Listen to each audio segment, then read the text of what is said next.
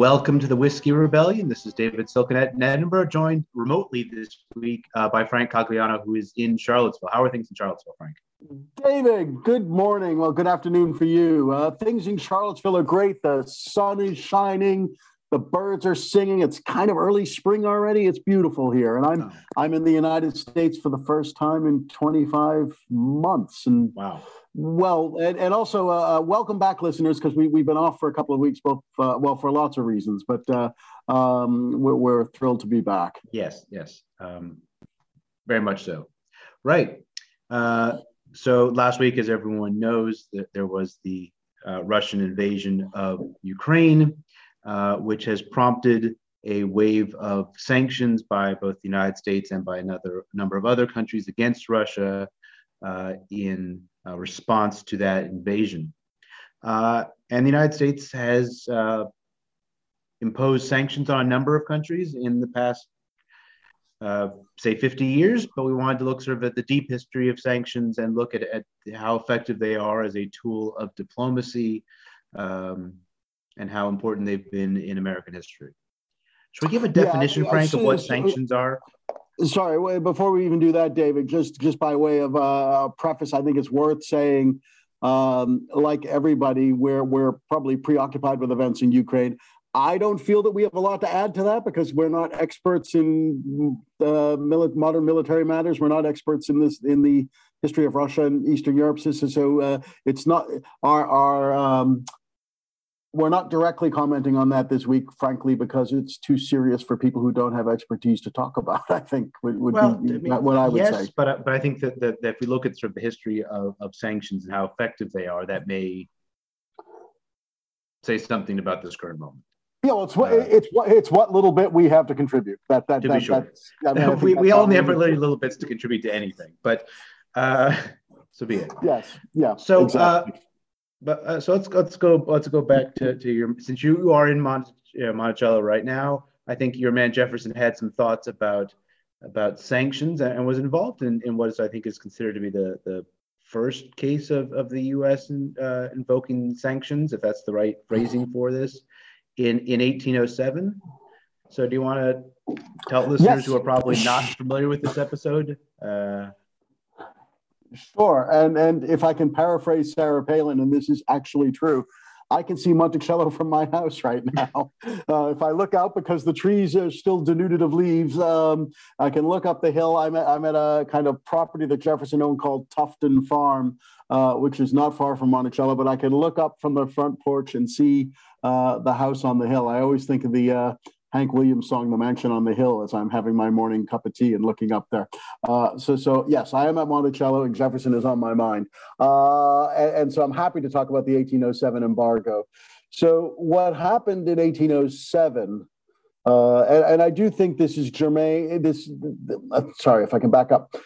We haven't done this in a while. 1807 offers us some instructive lessons about the history of sanctions in the United States and sanctions. More for the differences, I think, between now and then than for the parallels. But it is an interesting first foray into sanctions by the United States. So if you'll indulge me for a minute, I'll say a few words about that. So in the first decade of the 19th century, when Jefferson was president, of course, from 1801 to 1809. For 2 terms. Throughout Jefferson's presidency, Britain and France and their allies were at war with each other. It's the wars arising from the French Revolution and then Napoleon. And the United States had as a stated policy neutrality during those conflicts. And so the United States, which was quite an important maritime but not naval player, and by that I mean the United States was really, really important as a kind of civilian shipping power, and it filled the gap because of the war with France and because of the blockade of Europe that the Royal Navy instituted. A lot of Britain's maritime resources were kind of incorporated into the Navy. So Britain was concentrating on the war and concentrating on naval matters, and the United States, as a neutral shipper, filled that gap and was doing a lot of trade with both Britain and its allies and colonies and France and its allies and colonies. And the policy of the United States was, simply put, we have the right to trade with everybody. We're free traders. We're neutral in this conflict. We'll trade with anybody we like. Both France and Britain imposed restrictions or attempted to impose restrictions, which could be seen as a form of sanctions, on the United States, which more or less, to put it simply, said, you can trade with us, but you can't trade with them. Sure. After the Battle of Trafalgar in 1805, Britain is dominant on the seas, as we know. Britannia rules the waves and all that nonsense. And so Britain is in a stronger position to try and coerce the United States and to channel American trade its way and away from France. And it seeks to do so. This is all layered, of course, with that kind of post-colonial questions of post-colonial identity and the fact that the Americans are particularly sensitive when it comes to Britain throwing its weight around. France, of course, had been an ally of the United States during the Revolution. Britain had been the enemy. And so that also layers into all of this. But what Britain was doing was two things in particular: seizing American ships, but also taking sailors from American ships and impressing them. We hear about impressment, forcing them to serve in the Royal Navy. Britain did this on the pretext that some of these sailors were actually deserters from British ships and therefore needed to be brought back into the Royal Navy. And in some cases, that was actually true. And so Britain impresses thousands and thousands of American sailors, many of whom were American citizens, and forces them to serve in the Royal Navy. And so this is an ongoing source of tension between the United States and Britain during Jefferson's presidency. There are several incidents, the most notorious being the Chesapeake Leopard affair, where British warships stop American ships. And in the Chesapeake Leopard affair, the HMS Leopard stopped the USS Chesapeake, which was actually a U.S. naval ship, off the coast of Virginia, where I am now, in international waters, and fired on it and killed several sailors. And there was a great clamor for war in 1807 in the United States. And in fact, if Jefferson had wanted a declaration of war against Britain in 1807, he probably would have got it. Jefferson realized this probably wouldn't work because the United States wasn't prepared for war. And so as an alternative, he suggested an embargo. And the way the embargo would work, I think we've talked about embargoes in the past, but the way the embargo would work would be the United States would refuse to trade with anybody. It would basically take its ball and go home. And the principle behind this was, the thinking behind this, at least on Jefferson's part, was we have to do this in order to make them realize that they're treating us unfairly, us being the United States, and that they have to change their ways.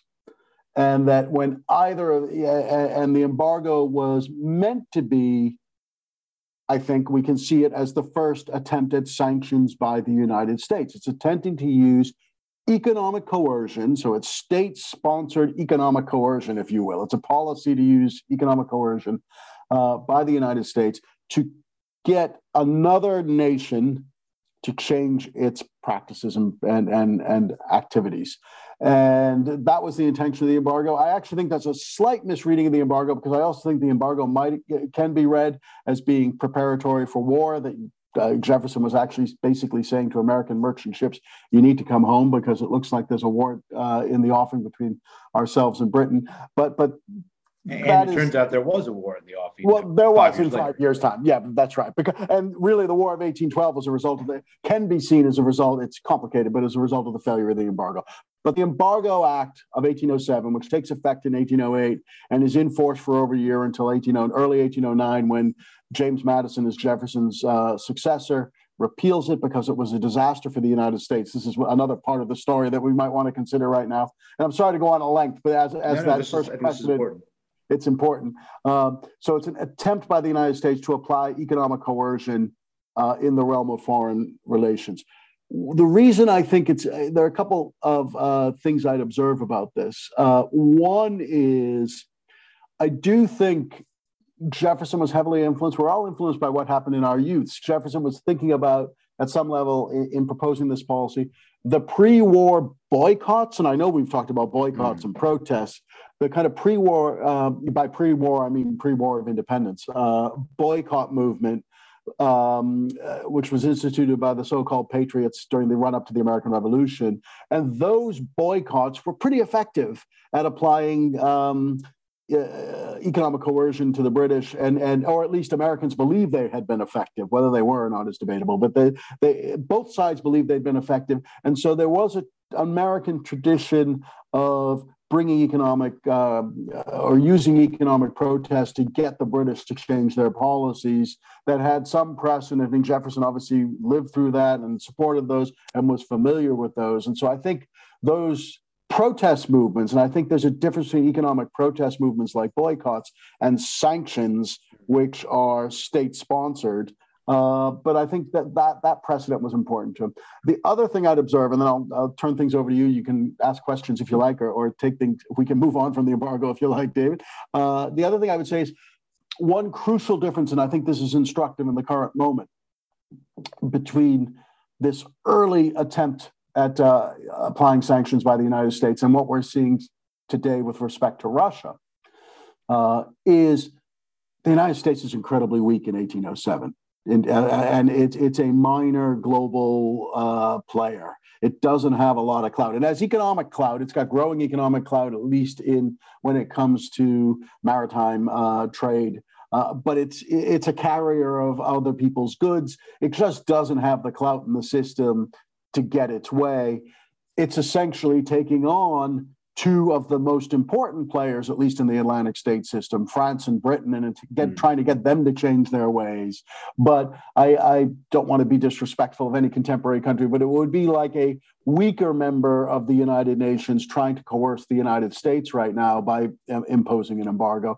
Could be effective, but it probably not. And so I think what we see is the disparity in power and sanctions, when they're effective, and we may talk about whether they're effective or not, are more likely to be effective when it's basically a stronger power, a great power organizing them. And so the embargo of 1807 is an expression of American weakness. One could argue the current sanctions regime being imposed in response to against Russia in response to the invasion of Ukraine could be interpreted as an expression of American strength. We see a lot of sanctions imposed since 1945, and we'll talk about this, I'm sure. But those, to a certain extent, represent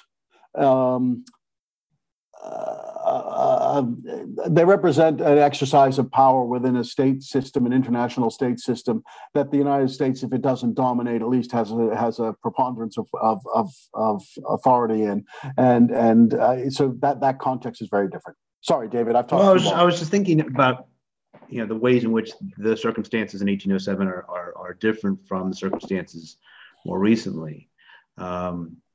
And the ways in which it's similar. I mean, I think the obvious ways in which it's similar is that Jefferson seems to be trying to put as much pressure as he can upon foreign nations, short of going to war. That this as an right. That sanctions are a method of pressure that can be severe, and we'll talk about some cases in which it is, but it's decidedly not intended as a belligerent act in an overt way, the way that shooting people would be.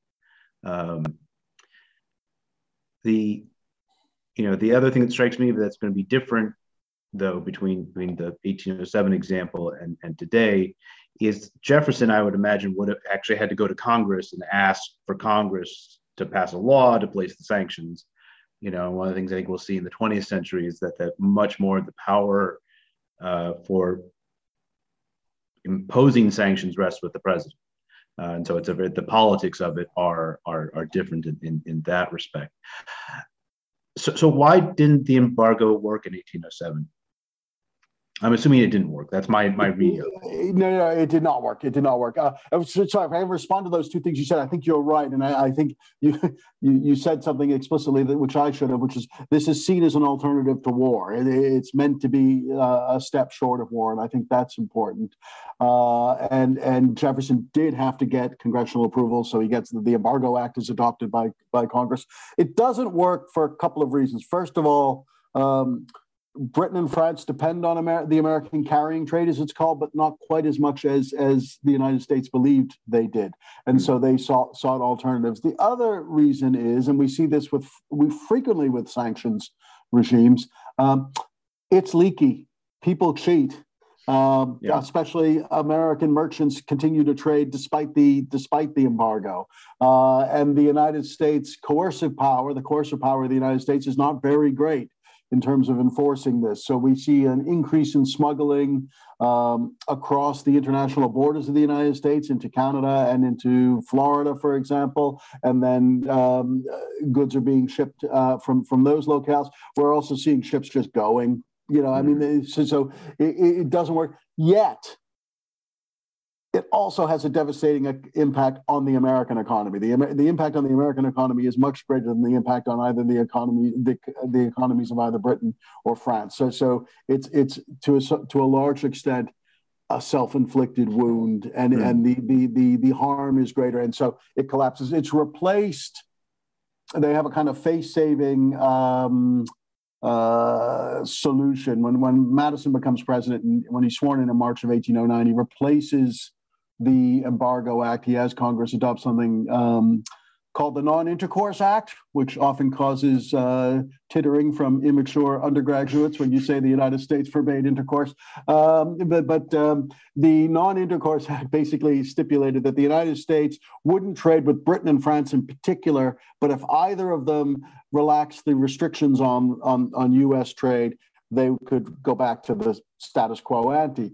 And that is totally, it's totally unenforceable, because it means that ships can leave ports and they can go trade with whoever they like. And so it just doesn't work. And I guess that reveals another aspect of the modern sanctions regime that we see, because powerful countries can impose sanctions in part because they have to be able to enforce the sanctions. There has to be a sanction. There's no real sanction in 1807, no significant sanction. And so it's pretty much a disaster, I think. And that's the kind of historical consensus, that this is a disaster. I think it's a little, Jefferson gets criticized for this, and it's the low point of his presidency.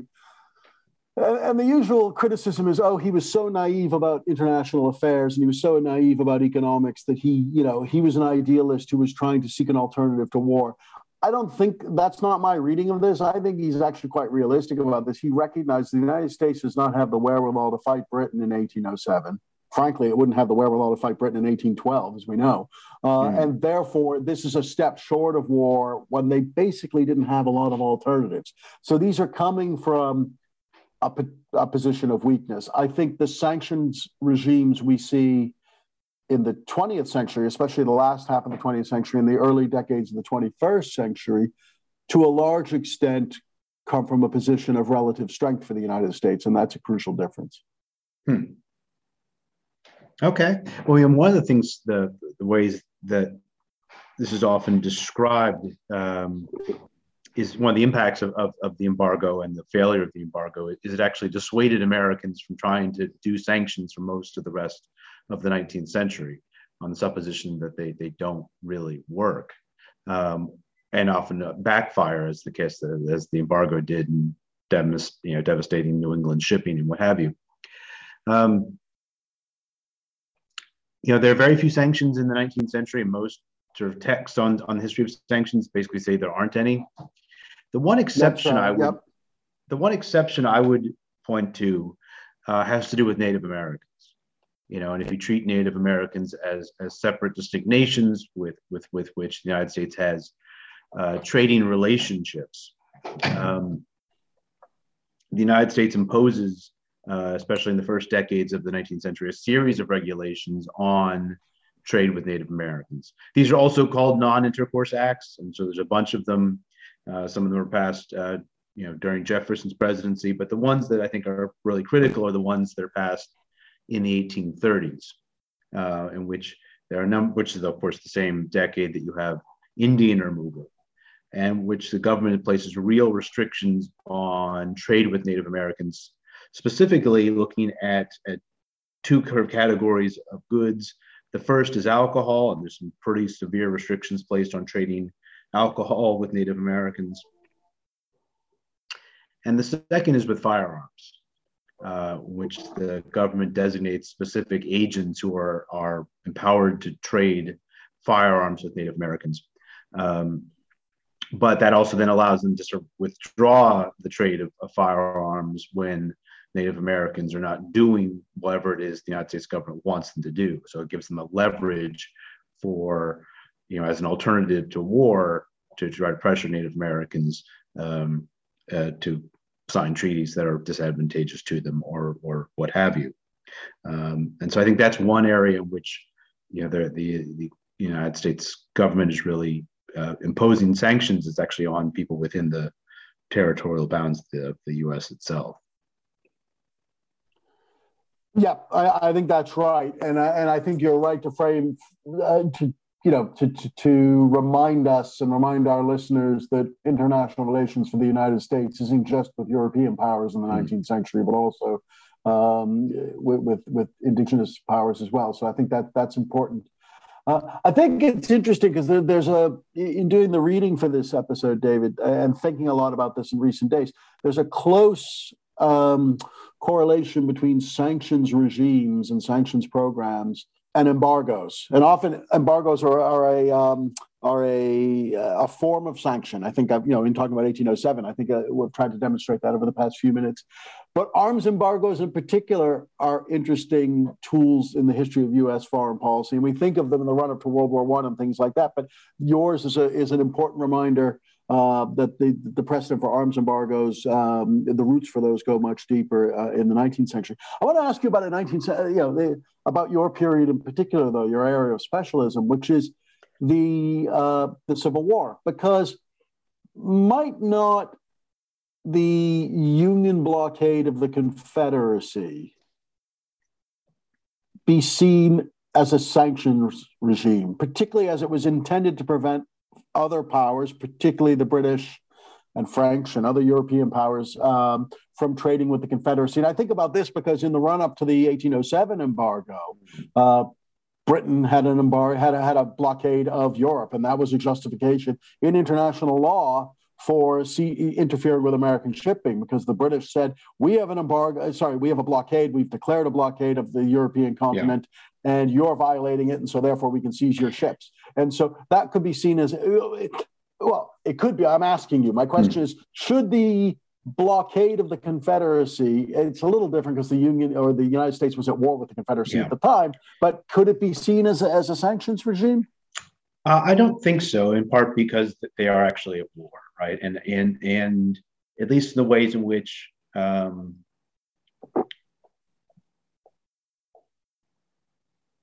political thinkers in the 19th century thought about blockades. They thought about blockades into two categories. One were blockades in the context of war, like the Union blockade of the Confederacy, where it is part and parcel of a broader military action. There was a phenomenon in the 19th century of what were called Pacific blockades, Pacific meaning peaceful blockades as opposed to a military blockade, not Pacific in terms of the ocean. And these were actually very common in Europe in the 19th century, where you had a blockade as a kind of economic sanction short of war. And it's usually done by powerful countries against much less powerful countries. Britain does this a lot. France does this a lot. Italy and Germany do this sometimes. And they do it against countries like Turkey, which has a blockade of it in 1827, Portugal in 1831, Holland has one, Colombia, Panama, Mexico. There's a bunch of these that happen. Greece has a blockade put in place that restricts its trade in 1850. And these are all cases where the small country is doing something that the larger country doesn't like. And the way they sort of impose their will upon them, short of actually sending troops in, is by cutting them off economically from everybody else, which is easy to do if you're the British Navy and you've got a huge Navy and you're blockading a relatively small country. But those kinds of blockades in international law were considered different from the kinds of blockades that took place in the context of war. And the Union blockade gets kind of tricky in that respect, because you can blockade an enemy country, but the United States claimed during the Civil War the Confederacy was not its own country. Sure. So then you're blockading your own ports. Is that legal under international law? And there were debates about the sort of legality of that, depending on how you sort of make sense of the independence or lack thereof of the Confederacy as its own country. But at least in my mind, I think that's a different sort of category of thing than the kinds of blockades that are done, that are acts that are short of war. That's my read on those. What do you think? Again, I've been thinking about the current debate, or I don't know whether it's even amounts to a debate, but the current discussion about whether NATO should impose a no-fly zone over Ukraine. And we've seen no-fly zones in Iraq. We saw no-fly zones in Iraq between the first and second invasions of that country by the United States and its allies. We've seen no-fly zones in the Balkans occasionally during the conflicts there in the 90s. Are no-fly zones the modern equivalent of the naval blockade of the 19th century? That's a good question. For me, the distinction between the problem with a no-fly zone is then what happens when the Russians violate the no-fly zone. Do you then shoot down the Russian plane? Because then you're actually at war. I think one of the ideas behind sanctions, I think one of the sort of driving motivations that's sort of uniting countries that are supporting Ukraine diplomatically, but are not supporting Ukraine in terms of actually putting boots on the ground or planes in the air, is they want to take as many steps as they can take short of antagonizing Russia into a military conflict, which of course, the consequences of that would be devastating once those gloves are off. That would be my read about how those, that implementing a no-fly zone is a whole order of magnitude different. What do you think? Yeah, I think that's right. I mean, I think a no-fly zone is a military act, and it does beg the question of what you're doing about enforcement in the event of its violation. You can't just hope it's not violated. I mean, it's I think it's different from a sanctions regime. I mean, one thing we see about sanctions, particularly as they're being applied, is they're not. They're seen as an alternative to war, not an attempt to influence exchange behavior short of war. Although in the history of sanctions, we know that these can often take a significant toll on people, particularly civilians. But they're seen as a non-military alternative. Whereas a no-fly zone, and we're probably splitting hairs here, it's a military act. To be sure, right? Yeah. So because the implication is if that you're going to be shooting people who violate the no-fly zone. And I think avoiding escalating, where I think the Biden administration and various European allies and most of the rest of the world are at a very tricky place right now, trying to figure out how to navigate these alternatives. Yeah, I think one way to think about the difference would be what we've seen is a lot of countries, dozens and dozens of countries, have denied Russia the overflight of their airspace. So that Russian airliners and private jets owned by Russian oligarchs are being denied the right to fly over most European countries, the United States, and so on. And I think that's a sanction, whereas a no-fly zone is a military act. I think I think those things are related, and they relate to who can fly where and under what circumstances. But I think that's perhaps a helpful way of thinking about the distinction between a sanction and an overt military act. And sanctions are meant to either supplement and support military activity, which I think is what we're seeing in Ukraine, or they are alternatives to it, but they're not the same thing as military activity. So that would be my. So David, we get a lot of sanctions, the kind of modern sanctions regime begins in the 20th century, I think, in fits and starts around the period of the First World War and really gains steam after the Second World War. Do you want to say a little bit about Well, that? I think the First World War is really critical for the idea of sanctions and the sort of role of sanctions on the global stage. I mean, I think one of the things about um, the sanctions being placed against Russia at the moment is it's a multilateral sanctions regime that's being put in place by a number of countries. I think that's if it is going to be effective, it's because of that level.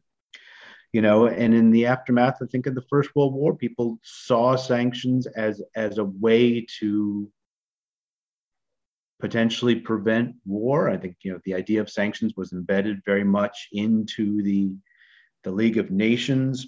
Article 16 of the League of Nations Charter basically set up this structure whereby, if one country waged war against another, the initial way that you punish them for that military aggression is by everybody else launching sanctions against that country. And so it was sort of seen as here's a civilized way that we can prevent another world war, is by using the economic power that the collective League of Nations would have to isolate bad actors through the use of sanctions rather than the use of guns. And so that this is sort of was a big part of how the League of Nations was supposed to work. Wilson was a big proponent of sanctions as a tool, as an alternative to military action. But that was actually one of the things I think that contributed to the League of Nations not being ratified by the United States, is because I think there was a fear that the United States would be compelled into sanctions that the United States wasn't interested in, that the League of Nations would sort of strip American sovereignty in that respect. But we do have a number of cases of the League of Nations using sanctions effectively in the 20s. There's a case in where the Yugoslav government was threatening Albania, and they launched sanctions against them. There's another case with Greece and Bulgaria that stops because of sanctions there. They try to use sanctions against Italy in 1935. That doesn't work as well. But there are a number of cases of sanctions being used by the UN, or sorry, not by the League of Nations, I should say, in the 20s and 30s as an alternative to traditional military action. But it works best against small countries. It works best against Greece and Yugoslavia, not necessarily against larger actors, I guess. Well, and again, to think about 1807, the world has always had different periods, great powers and lesser powers, and great powers often call the shots. What we're seeing is in the contemporary moment is an attempt to sanction a great power, or certainly a strong power, military power, for its actions. But whether that will be effective or not remains to be seen. Whether that regime will be effective or not remains to be seen, I think. Well, the examples you gave, you're right, our collective action against relatively small powers at the time for their actions for a relatively limited period of time, rather than an open-ended sanction regime. Yeah. So while that's going on in Europe, the United States is doing some sanctions adjacent thing. They restrict the sale of helium. There's a Helium Act in 1925 that's supposed to sort of limit military power of potential enemies of the United States. The United States is the major producer of helium in the world, or at least it was in 1925. The United States also signs on to sanctions against Japan. I think in the lead up to or not in the lead up, it's the Second World War has started, but the United States is not yet involved in 1940. And this is actually one of the cases where, and I think we'll see a number of these in the 20th century, where sanctions potentially backfire. And what happened with Japan in 1940, to oversimplify a very complicated story, as Japan has expanded its empire into parts of China, into French Indochina, and in response to those military acts, the United States and some of its allies placed sanctions on Japan, restricting the sale of oil, of iron, steel, and a few other material that were seen as critical to the Japanese military enterprise. This was a coalition of the United States, Britain, China, and the Netherlands. And so consequently, this gets called the ABCD line in Japan for America, Britain, China, and the Dutch. And of course, the intention of these sanctions is to try to restrict Japan from a military expansion, but in some ways it actually the opposite happens, that Japan responds by seeing this act of sanctions as a act of aggression against them, and it causes them to want to expand into the Dutch East Indies, and ultimately the attack on Pearl Harbor they justify as part of this aggression they see in the form of sanctions. So that's a case in which the sanctions actually had this sort of opposite effect. They, instead of decreasing Japanese militarism, it actually exacerbates it, and positions the United States as an enemy of Japan in a way that maybe hadn't been beforehand.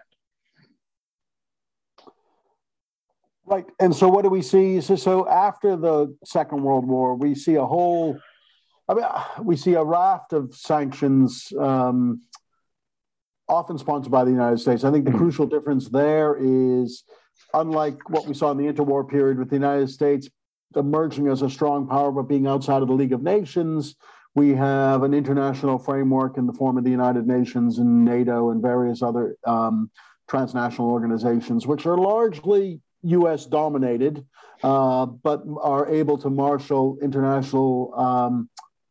some international support, at least among the allies of the United States, for imposing sanctions against various state actors. Eventually, it'll be non-state actors in terms of terrorist groups or alleged terrorist groups.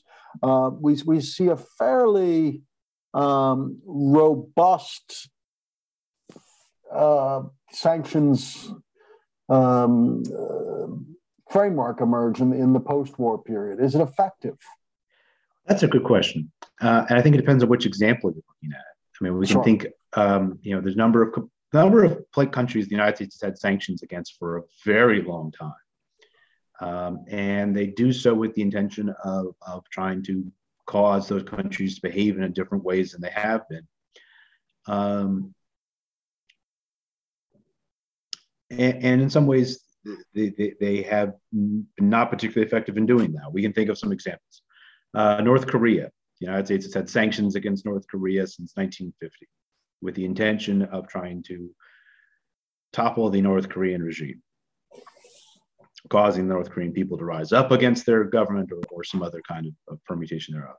Clearly, that hasn't happened yet. Sort of the bigger example closer to home, of course, is the sanctions against Cuba, which start in a limited form in 1958, but then get expanded to pretty much all trade in 1962. Again, trying to push the Cuban government to overthrow the Castro regime and to have different sets of policy agendas. Those have also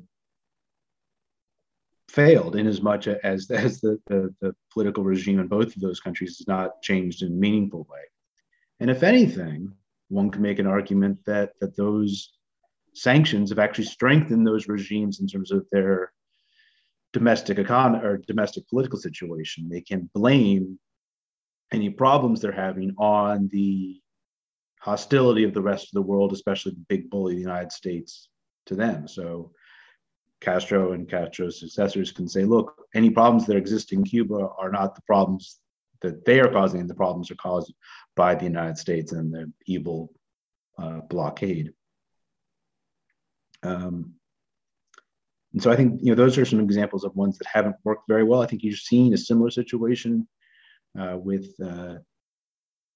Venezuela, where there have been sanctions against Venezuela since 2019, and those have only actually seemed to have exacerbated the control of the government and using the United States as a foil against them. What do you think about the regime? Which ones strike out to you as being the important ones to think about? I think those are all good examples. I think there's a distinction to be drawn between sanctions which are aimed that are often limited, but also have a particular. They're aimed at a particular policy or reversing a particular course of action, rather than changing a regime completely. Because what we see happen, and we're seeing this right now, I think the sanctions that are being imposed on Russia right now, in part because of their widespread adoption, there seems to be a kind of unanimity about these that's unusual in most of these cases, are quite effective.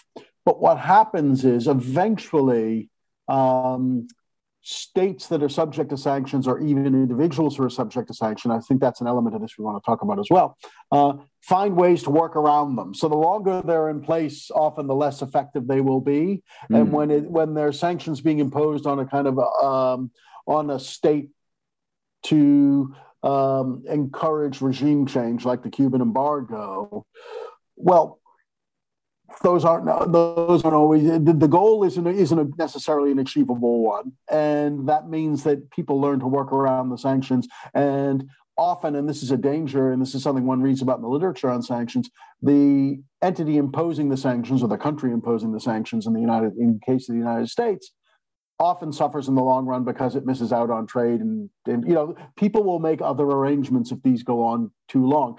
They can be quite effective in the relative short term, especially if there's a specific goal in mind. And so one thinks, and it's difficult to, one can think about the sanctions that were imposed on Serbia during the wars in Yugoslavia 25 years ago, that were pretty effective and helped, along with some military intervention, to bring those conflicts to an end. So there are, I think, when there's a clearer objective, and there's a bigger kind of coalition of partners willing to support the sanctions, they tend to be more effective. The United States having an embargo on Cuba isn't that effective when Canadians and Americans will go to Cuba. Canadians and Europeans will go to Cuba and spend their tourist dollars or euros or what have you, or pounds. Sure. The example that comes to mind about things that are very targeted that were effective had to do with the sanctions on Iran placed in 1979, where it specifically, it was connected to lots of things, but specifically to the hostages being held. And those particular set of sanctions were then removed when the hostages were released in 1981. They later get imposed again for a whole host of other reasons, but there was at least a specific target for those sanctions. It does seem one of the things that's striking people on the research on this is that sanctions have become a much more common phenomenon in not only during the Cold War, but even especially in the post-Cold War period, that the sanctions as a tool have become one study I said the sanctions use doubled during the 90s, and then it doubled again in the 2010s. Now, I think some of this has to do with the complexity of the global economy and the ability of governments to do things. But the other part of it, I think, is a reluctance to use military force, right? Like the sanctions are a really good tool if you want to be able to tell your voters, look, I am addressing this major problem. We've imposed sanctions, so we are doing something about it, but we are not putting American lives in danger. And it allows you to say both of those things. Yes, I'm taking this problem seriously, but no, I'm not putting anyone's lives in danger. Whether those sanctions are actually effective or not, and I think economists who have looked at them have said that sanctions really only work about a third of the time, depending on how you want to judge these things. whether it is a tool that actually has as much teeth, but it's a good political move. Well, think about it, David. If you think about periods when sanctions have really been used a lot. So think about the discussion we've just had. We see the 20s and 30s in the aftermath of the First World War. In the 50s and 60s, we get the modern kind of sanction regime coming in the aftermath of the Second World War. You talked about the 90s and the 2010s. Well, the 90s, of course, was the aftermath of the Cold War. Sure. Okay, we don't want to go back to that. And in the 2010s, of course, the United States was still at war, of course, in Afghanistan at that period. But after a decade of war following 9/11, so I think there's I don't think it's, and I don't think you were suggesting this. It's not as cynical as we want to show we're doing something. I think sanctions are, and this is where we're back to the Jeffersonian idealism, maybe that interpretation, that serious people see them as an alternative to war.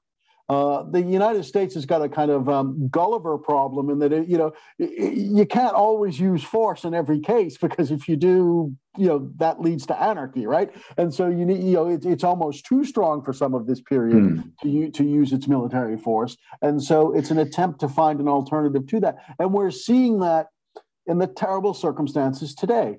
The United States and its allies won't go to war with Russia over Ukraine, because that war could be the Third World War, at least seem to be unwilling to do so, but want to do something to assist the Ukrainians in their resistance and to try and change Russia's behavior and to hopefully to stop the invasion or to roll it back, short of war. And so we're seeing sanctions as they're the alternative to war. If there's a consistency in this whole discussion, I think it's that.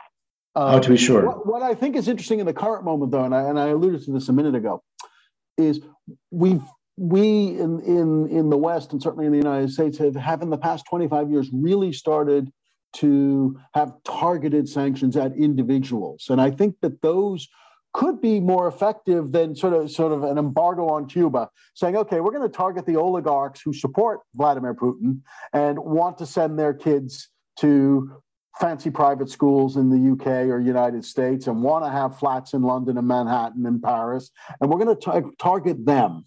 And that might be more effective than kind of blanket sanctions against an entire country, although those two can have their place. And I think that's an interesting dimension to this. Well, one of the that's a good point. I think one of the concerns about sanctions, and we saw this in a number of cases, but the case that strikes me is with Iraq. When the United States had sanctions against Iraq, the feeling was that these were sanctions that were intended to target the Saddam Hussein regime, but in fact were only really affecting the people of Iraq who were being harmed because they didn't have access to medicine or other various goods because of the sanctions imposed. And that people like, dictators like Saddam Hussein could then say, look, you don't have medicine, not because I'm a bad leader, but because the rest of the world hates us. And I am your defender on the world stage. And denying medicine to children is a really bad look, even if the sanction regime might, it undermines the support for sanctions. And what you need, I think one thing that history has demonstrated is that for sanctions to be effective, they need to be widespread, and the support needs to be widespread. And we saw this very early on in Iraq, where the sanctions regime broke down because neighboring countries, often with very noble intentions, because they didn't want to see children dying for lack of medicine, would violate the sanctions, and often this led to discord between the United States and some of its allies. Again, it's very, very early days. We're only a week into this terrible war in Ukraine, but there's a degree of international unanimity around these sanctions, at least at the moment, that might make them effective. And again, it's much better to target an oligarch and his yacht, his super yacht, than denying children medicine. And so the kind of ad hominem sanctions might be effective, especially if there's broad international support for them. And I think we have the capacity to target people now in a way that wasn't possible financially, in earlier decades. I mean, thinking about the multinational aspect of effective sanctions, I think are important. Some people have pointed to the sanctions imposed against South Africa in the 1980s and the role that had in overturning apartheid. There's been some debates about how important that international sanctions were, but they at least had some role in that transition in South Africa. The concern I have about sanctions with against Russia, of course, is that Putin will use it to only bolster his sort of authority within the country and say, look, we don't need the rest of the world. The rest of the world doesn't like us or appreciate us, and I'm your savior against that, which seems to be we've seen examples of other countries where that has been the effect. Yeah, but what's the alternative? That is the tricky part here. So we're in a land of not very good alternatives. Yeah. The other thing about Putin, being nice to Putin in the hopes that he'll be nice to us doesn't seem to have worked. Yeah, we've tried that. I think George W. Bush looked into his soul or something, and so one of the also sort of intriguing things about sanctions, though, from the American perspective, is that as a consequence of a series of legal changes, it's one of the things that, and this again makes it different from 1807, is it something the president can do by himself. And so the background to this is there was a Trading with the Enemy Act in 1917 that gave the president power to restrict trade against countries the United States was at war with. But that was amended in 1933 during the banking crisis, in which he gave the president to issue sanctions during peacetime as well, in any time the president determined there was a crisis.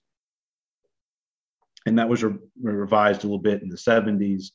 But sanctions today are something that the president can do unilaterally, and both imposing them and taking them away, which is different than what Jefferson had to face, where he had to go to Congress and persuade Congress of the sort of need to impose sanctions. And given the political situation we're in right now, thinking about the State of the Union last night and what have you, sanctions are one area in which Biden can act without having to run it by Congress and lengthy debates thereon. Yeah, I mean, it's of a piece with the kind of longer-term trend that political scientists and historians have observed, which is in the current United States, the president increasingly, whichever party he or eventually she represents, is very limited as to what they can do domestically because of the problems in the system that we've discussed at some length in different episodes. Yet there's this contrast because the president has vast authority when it comes to international relations and exercising the power on behalf of the United States. So the president is very limited as to what he can do domestically, but has pretty wide, has huge powers when it comes to matters international. And that's the way the system's evolved in the past 7 or 8 decades. To be sure. Yeah. All right. We will watch this unfold with great interest and apprehension, because I think this is a very scary situation going on, both for the people of Ukraine and for the rest of the world, because this could turn out very badly, or even worse than it is. It's already turned out very badly. Yeah. Right.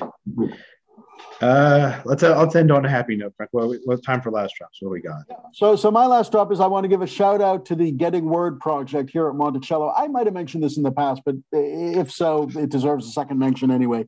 And Getting Word is an oral history project, which they started here at Monticello back in 1992-93.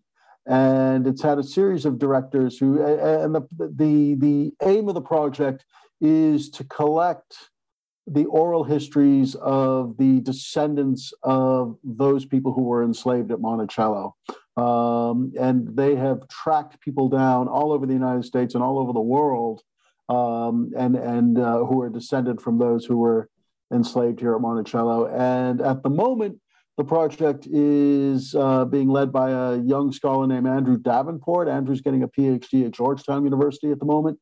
And what Andrew's in charge of doing, and his team, he's got a great team working for him.